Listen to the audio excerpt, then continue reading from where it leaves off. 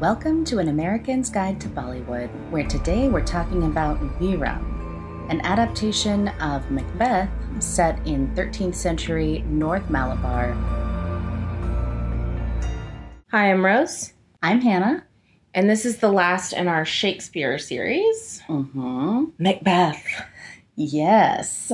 And this movie can't decide what it wants to be based on. Well, I mean, it knows what it wants to be based on. A lot of the dialogue is just straight from Macbeth, like abbreviated from Macbeth. But they've combined it with this other poem from, like, these epic poems from the area that are about, I don't know if they're historical figures or not. These characters from the local mythology or history or whatever it is, focusing on a man named Chandu, who apparently is known as Chandu the Betrayer. So that should tell you something about him. Yeah. I mean, already sounds a lot like Macbeth. Mm-hmm. It's sort of combined this way because his life does apparently, I mean, Chandu Chekavar, which, again, Chekavar is like... It's his caste. Yeah. It was a military caste from the area. Yeah. And it's kind of, you can kind of make it equivalent to, like, English knights. It says he was a 16th century warrior from, Northern Kerala. And his life sort of bore some similarities in folk songs of the area to Macbeth. And so they kind of combined the two. Yeah. But again, leaned heavily on, at least for the English translation, Yes. on Macbeth's lines. I know. Sound and fury, signifying nothing. I mean, so many lines where, because they, it was all the best hits of Macbeth, especially in the second half of the movie. Big time. So the way this movie is structured, okay, so first off, I feel like I should say this movie is for advanced, dedicated Indian movie watchers. Mm-hmm. Because even though it feels like they're trying to explain, they're not really explaining much. You have to just be willing to go with the flow because they introduce some characters at the beginning, but they only introduce half the characters. The two women look so similar with exact same haircuts. Yeah, and actually, I didn't have a problem telling the women apart once the movie started. Right. But that...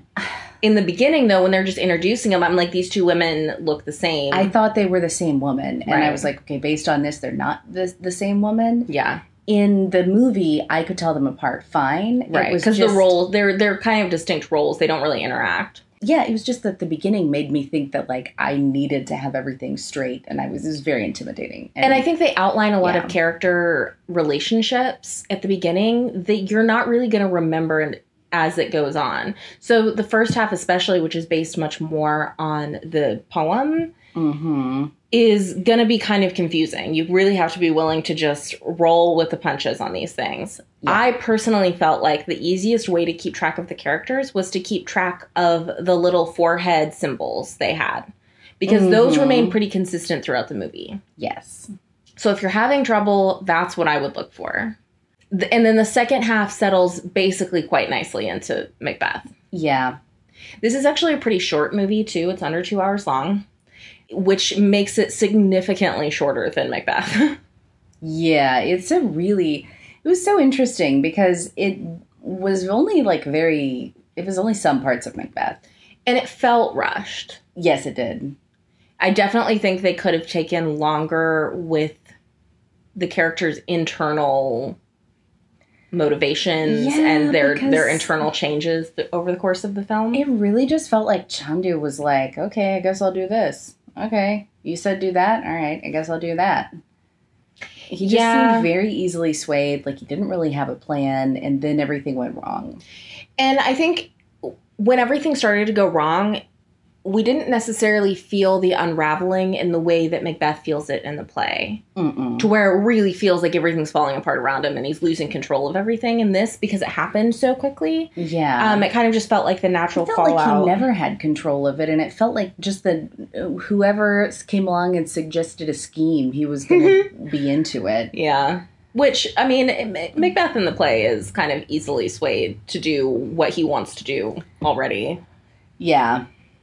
But, yeah, so One of the reasons that I really like this movie, though, is because it is gorgeous. It is so really well shot. Yeah. I also really like the guy who played Chandu. Yes. Oh, also, I should say that even though this was also shot in Hindi and English, and sometimes it can be a lot easier to find the English language one here than it is the Malayalam one. Yeah. It's really worth it to try and find the Malayalam language one because the acting is better. Yeah. They're not having to struggle through a language that, a second language to deliver their lines. Yeah, exactly. Also, when I'm being introduced to a ton of different names that I've never heard before, or also words that I've never heard before, like the martial arts style fighting that they were doing. And that was so unnecessary to explain. Yeah, they really didn't need to do that. And then, I get it. I've never seen it before. Right. It's also, but it's a lot of, you're already having a lot of information thrown at you in the beginning. Yeah. So to also then have, this is our own special martial art. I'm okay, well, I know. And whatever. It's harder to understand in English, actually, for me, rather than seeing it written out. Yeah. Yeah.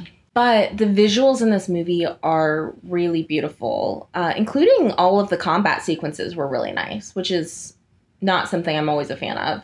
Yeah, no, but they were good. Well choreographed. We got a wide array of local weapons, including an arumi, which makes me so happy. That's the really flexible whip, sword that's also kind of like a whip. Yes. I always love that when it shows up in an Indian movie, just because I like watching it fly around. I mean, it's amazing. Right. It's just, to me, the logic of someone that was like, what if we take a sword, but we make it really thin and sharp, and then just have it fly wildly out of control? Yeah. And people are like, oh yeah, I'd love to learn that. I don't understand. It seems so dangerous, but I love watching it. That's one of the things about weapons like that, is that they are incredibly dangerous. And so usually you can't even start to learn those until you're really good at a bunch of other stuff, because you can easily kill yourself and other people accidentally with them. And that is why they're so amazing to see. Because that's crazy that you could get super good at something like that. Yeah. And this had a lot of the other traditional elements, including the face painting or the chest, all of the body paint. That was really beautiful. Yeah. And the clothes. So well with the colors of the landscape. Yes. And the clothes were so brightly done. Great. And the settings were the castles they were in were so ornate, the way you expect in a period Indian movie. It just looked really expensive. Yes. Which isn't always the case for non-Hindi movies. Right. Yeah, no, it's a lot more common to see them looking cheaper and just not have the budget available. So I wouldn't say it's the world's best adaptation of Macbeth, but I do still enjoy the movie for the glimpse of the local tradition and then the elements of their own ballads that they've mixed in with it. There's no singing and dancing, there's no song numbers. Which is why it's only an hour 40. Yeah, well, and weirdly, they use this super Western sounding, so in English. Was really weird. I mean, it sounds like any pop song you could take off the radio in America, and that's their credit song, which really threw me off when I saw it. And then again, when it popped up at the end. Yeah, it's very strange. But there's none of that. Which would have been nice, actually, to have. But as far as who could watch it, I think anyone who could watch Macbeth could watch this. Yeah, it's not gory. No, there's some sexual interludes that are... Sure. But they're not graphic. No, they're really, really not. They're actually kind of awkward and... They are. Long. I mean, for what they are. And then the violence is all slashed at someone's neck from afar, and then they die. Yeah, so because these are individual duels, you don't get a lot of gore from huge battle scenes. And it's more, I think, about showcasing the beauty of the martial arts rather than trying to gross people out with gore. Definitely. I mean, even in the end, when Macbeth dies, it's not gory at all. No. So that's all for non-spoilers. We'll do spoilers after the interval.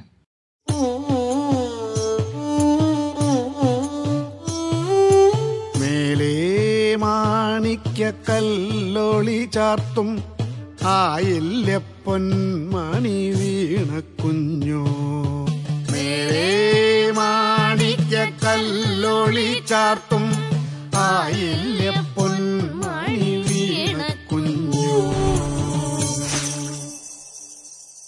So one of the things that I really loved, actually, about this adaptation were the witches. I really liked the witches. There were only 2. Mm-hmm. One of them was always naked. Of course. It was really funny when they, like, just blurred out her butt. I know. And there's, like, a demon speaking through her. Mm-hmm. Or something. I mean, this is Hinduism, so I don't know. But I think probably It's a demon. something, yeah. It wasn't... Didn't sound It wasn't great. a good spirit. No. And the other witch was, like, nuts. Always cackling. And Yeah, she didn't seem great. She didn't seem like she'd have anybody's best intentions at heart. No. And the demon certainly didn't. He's talking about, you'll be the Chekovar. But then, once he's gone, he's like, okay, now have him start to hallucinate, and he'll make all these bad choices and stuff like that. And he's like, well, maybe you never should have visited a witch. One of the things that seemed a little bit different is I don't think that in Hinduism they don't strictly forbid fortune telling the way a Christian culture does. Right. So they, I think, were a lot more open to it than Macbeth was. Mm-hmm. So that was a little bit different. Because in Macbeth, when Macbeth is visiting witches, especially when he visits them later, like on his own, and they don't just kind of accost him in a field somewhere. I mean, that's a huge transgression for the Christian ethic. Absolutely. I mean, you may as well just get a double worshipping robe on right now and join the witches. Exactly. If that's what you're doing. Yeah. Yeah, I did think it was interesting, though, that his companion, Kelu, was like, just don't listen to them. Yeah. Like, why are you letting them control you like this? Because as soon as he heard it, it was like all he could think about.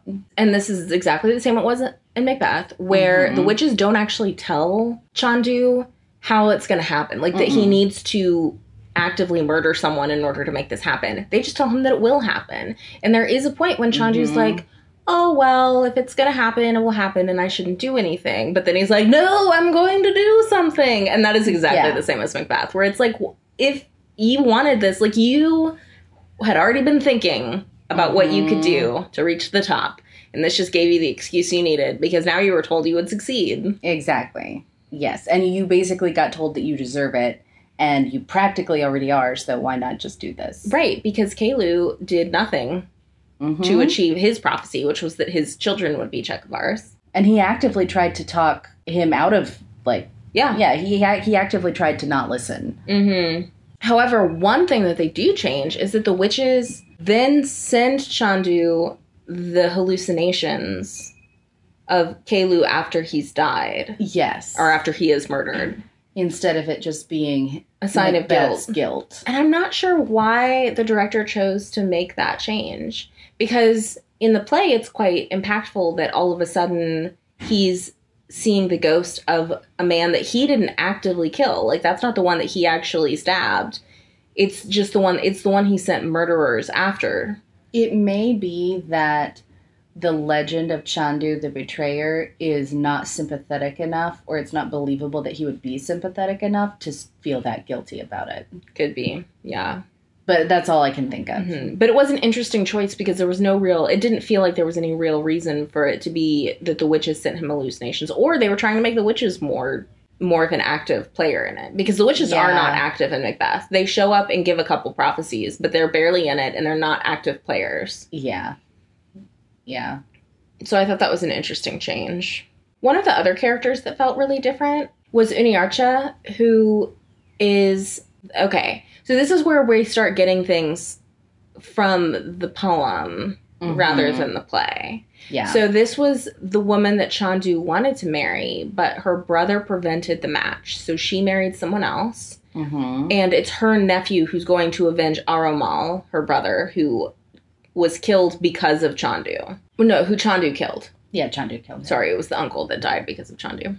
Everyone's dead because of Chandu. So she kind of takes the Macduff role in the movie at a certain point. Yeah. But it's funny because their little tryst in the beginning of the movie, I was like, what is happening? And I was like, oh, wait, this has to be from the poem and not the play. I know. Because Macbeth doesn't get it on with anyone. No. Including Lady Macbeth. Yeah, no, their interactions are less than sexy. So I did think that was interesting that Unyacha basically cheats on her husband, like, while her husband's at a festival and then lies to him in the hallway and everything. I mean, it didn't make her seem very sympathetic. Mm-hmm. So then when she turned out to be the one that was getting vengeance, and then I was like, oh, I feel like I'm supposed to be really sympathetic with her now.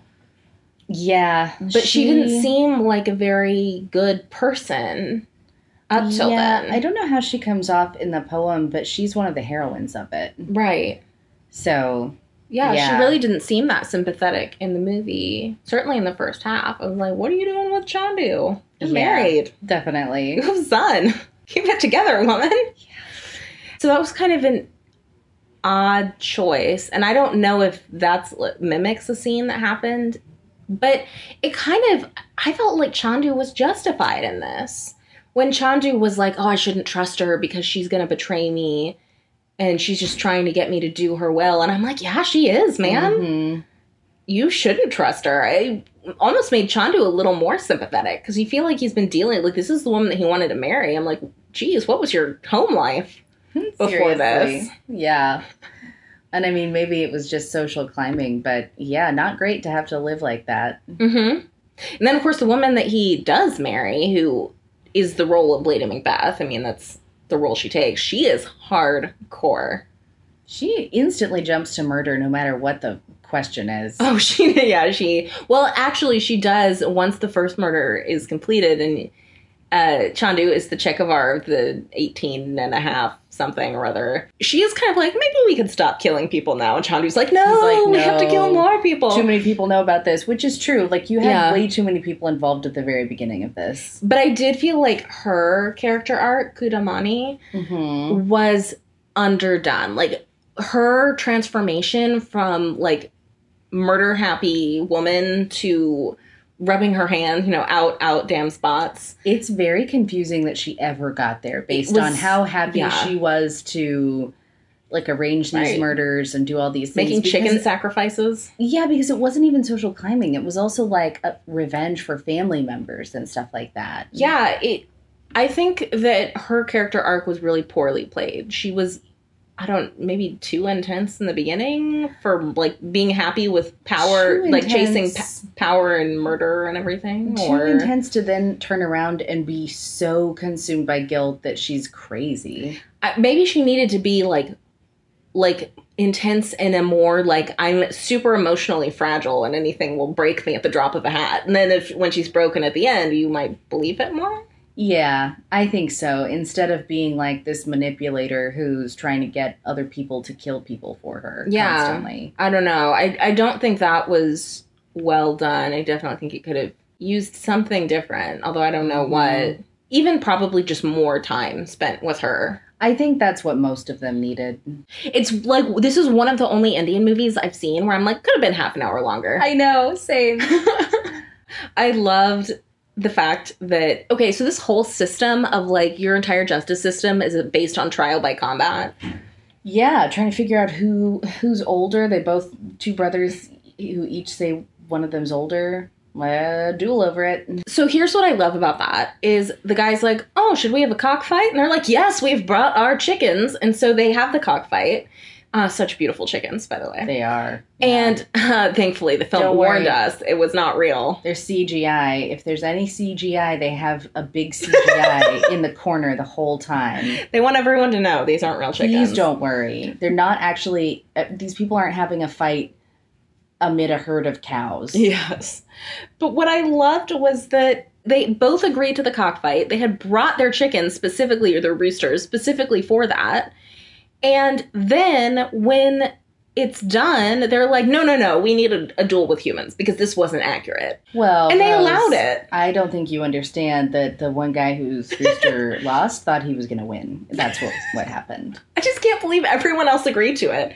Like, well, you're right. I mean, how is that not just sour grapes? Because I would think that this is like court of arbitration, right? If you agree to the cockfight, you must hold to the outcome Well, that's why there is such a thing as arbitration now, because too many people backed out of their cockfight agreements. I guess the price of a rooster wasn't worth the price of a human. Because those were fights to the death. They man. they were. Well, and that's why the guy was like, "Are you sure we can't avoid this?" But I think they all knew that it was going to happen that way. Yeah, you just made me feel bad for the roosters. I know. Because I was like, if you already knew you were going to wind up with duels between humans, just leave the roosters out of it. Seriously. They don't care how old you are. Yeah. But I do think that the trial by combat idea, it really makes Chandu's betrayal so much, with the sword, like fixing the sword with bamboo spikes, so much more treacherous. Because trial by combat, I mean, that's hinged on the idea that there is a divine force that's ensuring that justice is done. Exactly. Yeah. And so to interfere with that is really... Yeah. I mean, you're interfering with divine justice. Yeah. And your hubris. Exactly. And this is where you feel like that divine justice was really at work. And maybe this is part of the poem. I don't know.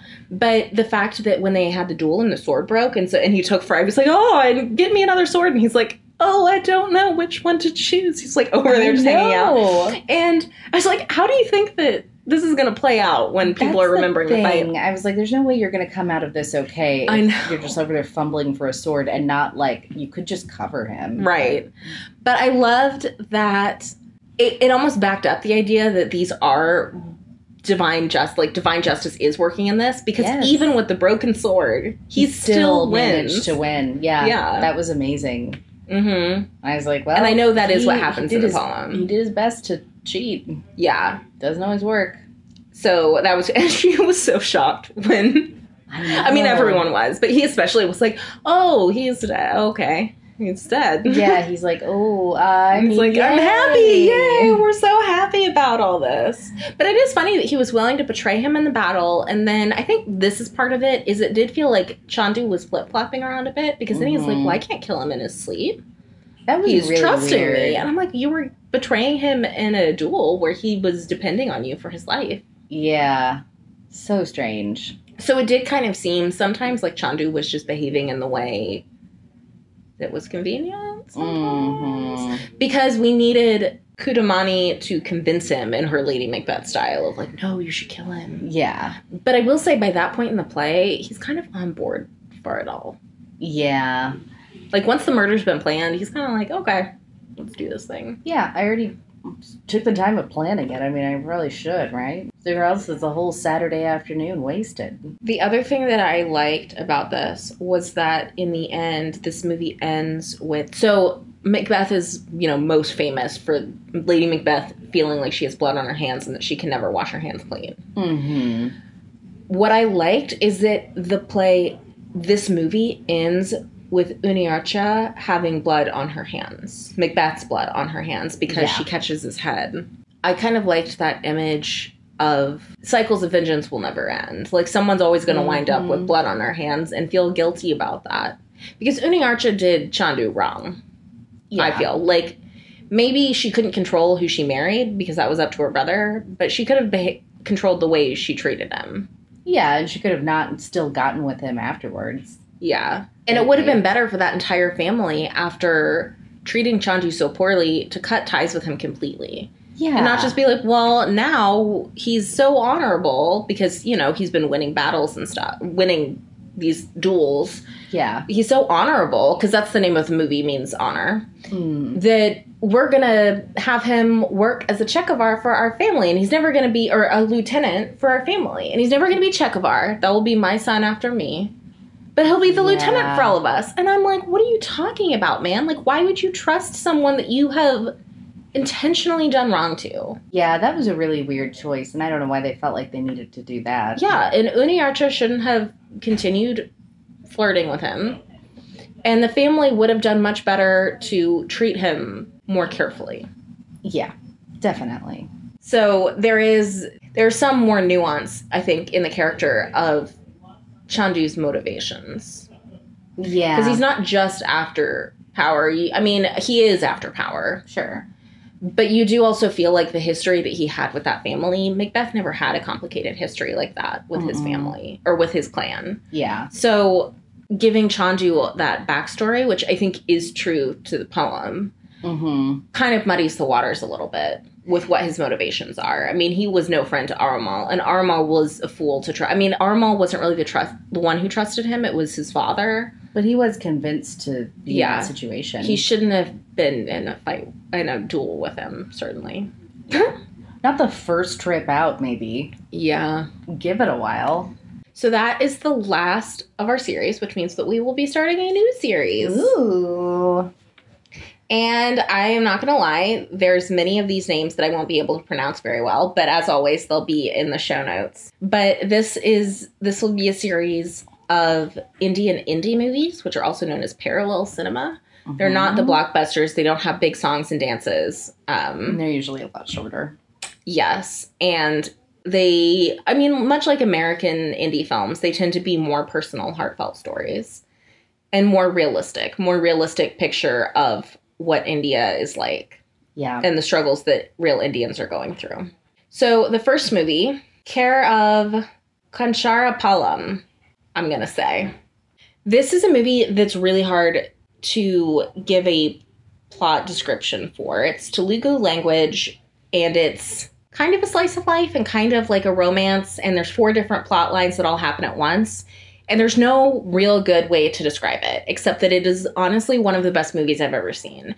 And it took me forever to see it because you can never find a really good plot description online. And so I was suspicious of it. But like, there is actually a reason for it. So it's 4 romances of people who are in different states of life under different settings. And they're all told, intercut with each other. And you just have to watch it. That's all I can really say about it. It is available on Netflix. The second movie is Kumbalangi Nights. This is a Malayalam language one. And it stars by hands down, my favorite Malayalam actor and one of my favorite Indian actors, whose name is Fahad Fazil. He is like a Malayalam Irfan Khan. Like, he's just a really good actor in everything that he's in. And super likable and everything. And 2 of his movies are on this list. I'm not going to lie. I really just want an excuse to see his movies again. So, Kumbalangi Nights, which is about 4 brothers and their life in a town that is turning into like an ecotourism town. So they're living a traditional Malayalam life, but in the background, what you see is like a tourist resort opening up, and you see the way these brothers, they're dealing with different problems. A lot of these are going to be kind of this type of movie. Yeah. And that is available for rent. The next movie is Kahani. Oh, that's a good one. Yeah, so this is a Hindi language movie. With Nawazuddin Siddiqui, who's amazing. Yeah, and Vidya Balan, who's the main character. And this is about a pregnant woman whose husband has gone missing while he was on like a business trip or something. And so she's come to the city to look for him.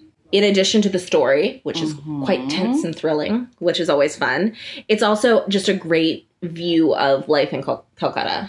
And that is available on Netflix. Then, number 4, we have Mahashinta Prathakaram, I'm going to say. Sure. That's another Fahad Fazil movie. It's about a man who gets beaten up by some strangers when he kind of interferes in their bullying. And then he vows to take vengeance on them, and he's not going to wear shoes until he gets his vengeance. There we go. It's another quiet movie where you see a lot of the characters in the village and everything. And it's just a really charming movie about, an ordinary guy. Then the last movie, and this is going to be like the artiest and the hardest to understand. Okay. But I do like it. It's called Rama Rama Ray. And that is about a man who was on death row, and he escapes and is taking a road trip. It's a bit of a road trip movie, but it's also kind of like a spiritual road trip. Yeah. So there's a lot going on there. That is a movie that's hard to find. So we'll talk about that more as we get closer to that. So that is going to be our next series. Again, we'll be starting with Care of Kanchara Palam. And we'll see you next time on An American's Guide to Bollywood.